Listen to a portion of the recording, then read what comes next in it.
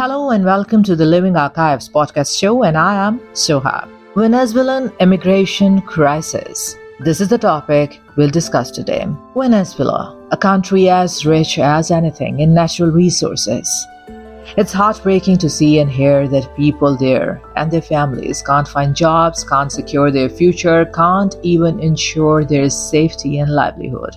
That is why they opt to migrate. And for that, they have to travel the deadly migrant route to America, the world's most dangerous route. Seems like hell on earth. But south to North America, this is the only route. And traveling on that, anything could happen to anybody anytime. Life around the globe for refugees and migrants fleeing war, persecution, climate change, and economic misfortune routinely find themselves in great peril along migrant trails. Perhaps the most perilous path anywhere through the Darien Gap, a wild, lawless stretch that straddles Colombia and Panama. Now, Darien Gap is the only route which connects South America to North America. There are no roads. People have to travel on the path covered with steep mountains, harsh weather, mud and rivers. A 66 miles long traveling route between Colombia to Panama, along with the north with 3,000 miles to American border. Traveling on which migrants could drown. Exhaustion can take over. Shortage of food, water, slippery path, dangerous up and down trail. Fear of being abducted, physically abused or killed is very much present too. But people still take this chance, seeking better lives. The world is busy with its doings, but this matter needs attention as well. Stories of these people who are suffering must surface, hoping that there would be a new dawn for them by welcoming them and giving them a better life. But money plays a huge role here, as most of the travel routes is governed by enormous drug cartels. So, in Panama, people pay to them for a safe walk, safe journey, and safe travel. What is causing this migration? And how safe is Venezuela? I don't care if it's here or there. I just want a better life quality for my daughters so they can study. I want to work a lot. I want a job for my husband and to go onwards, have a better life quality. That's all I ask from this country if I'm here. Only God knows why he does things. As for now, Venezuela is known that it's dangerous and destroyed. It's true too that Venezuela has been in isolation from the world, and reason is the political crisis over there, which led to economic crisis and grave situations, dire consequences bit by bit. A place which once used to be the hot spot for tourists and was considered to be tourist paradise now looks haunted. Empty shops, hotels, foreign tourists shying away from visiting Venezuela, no safety, robbers and killers are at large.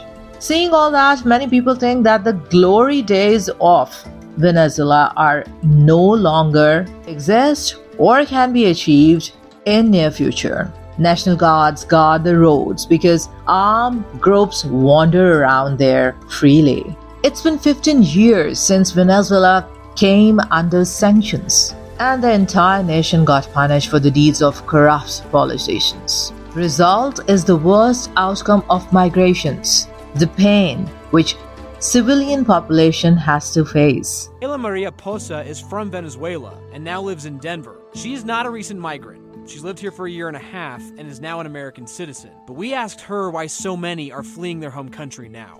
We have no health, no food. We have nothing.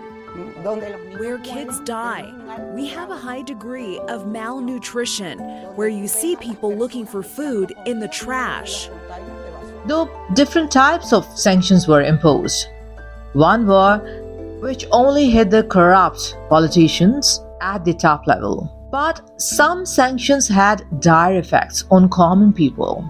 The economic sanctions, such as 95% exports of oil, which supported the country's overall budget, came under the sanction blow. You got to know this too, that situation in Venezuela before the sanctions was very complicated also. And the The political front was very shady. But somehow these sanctions further deepen the crisis.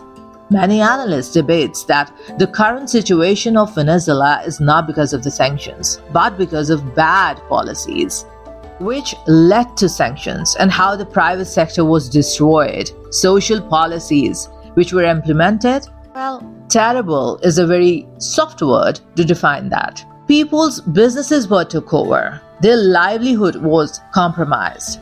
That's what plunged the Venezuela economy deep in troubles and surely paved the way for crisis after crisis. Poverty, hunger, and suffering is so much. People have left with no choice but to flee the country. The people with no future hopes often end up in human trafficking. The Colombian border holds back large groups of refugees who often pass the border in search of a good future. Because shortage of basic supplies in hospitals, poor infrastructure, suffering and poverty pushes the Venezuelan natives to migrate from their own home country. The couple crossed the mountainous and dangerous Darien Gap jungle in Colombia, and then 9 countries to face a complex immigration process in the United States. It's not what I thought. The lawyer charges you $10,000 to work with you on an asylum case, then 10 years to be able to leave the country. I don't have a passport. If you don't have a passport here, you're nobody. The couple says they are battling a legal system they were not prepared to face. Lots of words like me. Yeah, it's very troublesome to even think about it. And imagine that people have to go through all these circumstances. Situation demands humanitarian aid, understanding, and reconstruction, rebuilding of Venezuela, political and economical plus infrastructural sectors so that people can have their basic needs met over there. There should be hospitals, schools, libraries, all the other necessities which are there in the civilized world. But the situation for now is that many drug cartels also are flourishing in Venezuela. Lawlessness is at peak. Interests of none are safeguarded. Mafias of Colombian side and partners in crimes, organized political thugs. This diaspora rules the whole arena. So now you know that why there is no law and order. It won't be wrong to say that the migration in Venezuela could be counted as one of the largest migrations in the world's history. This crisis has torn countless families apart. Mental and physical torture, traumas are affecting so many people on so many levels.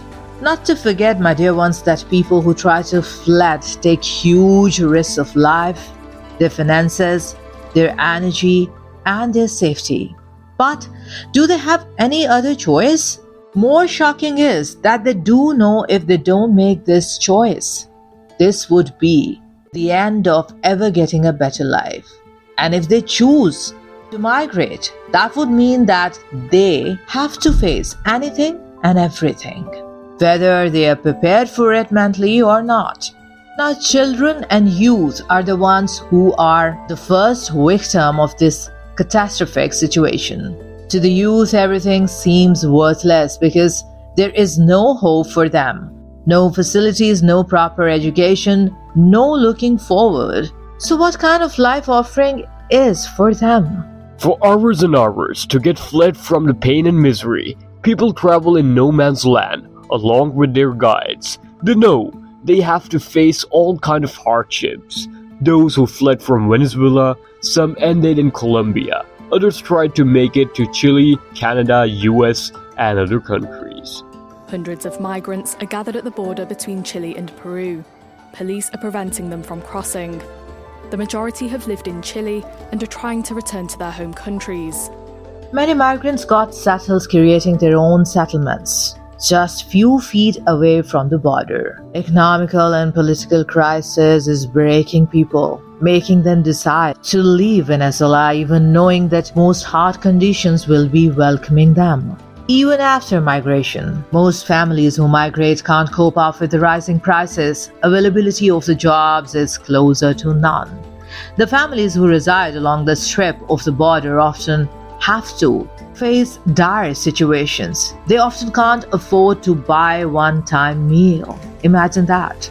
Putting food on the table for many is a challenge, and coping up with daily necessities, for them it's impossible. At least 54 to 55 informal settlements are there in the area, and the number is only increasing. These settlements have 30 to 35,000 residents who are vulnerable to all kinds of situations and are stuck over there in poverty. Those who could afford, they try to make a living in Colombia and try to explore other cities too and other countries as well. Talking about the children again, the displaced children, they suffer the most. Their education gets affected and their mental health, safety gets compromised. Though people who migrate often try to find solace in the fact that if they have migrated, at least their kids are going to have a better future.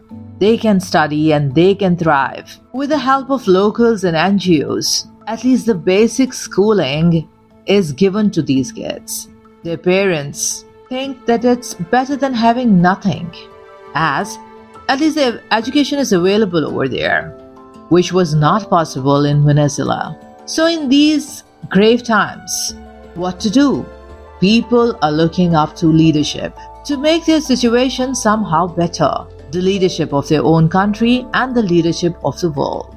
As the temporary settlements can ensure safety of people, though UN agencies are trying to make these settlements legal. So people have their basic rights provided to them, such as running water, electricity, medical facilities, sewage system, and above all, recognition with dignity. Analysts and researchers believe that until the political stability in Venezuela is not ensured, the law and order situation is not normalized, the economic horizon is not made stable for the people to earn their living, and the safety of the people is not ensured, despite all the efforts, nothing can be stabilized inside the country. Though the geopolitical efforts are going on, but need is to speed up the process to give relief to Venezuelan people before it's too late. With lots of prayers and best wishes for the Venezuelan people and migrants, I wrap up today's podcast episode. Thank you for joining me in the show and listening to me. Until next time, take a lot of care of you and all around you. You were listening to the Living Archives podcast with me, Soha. Bye for now.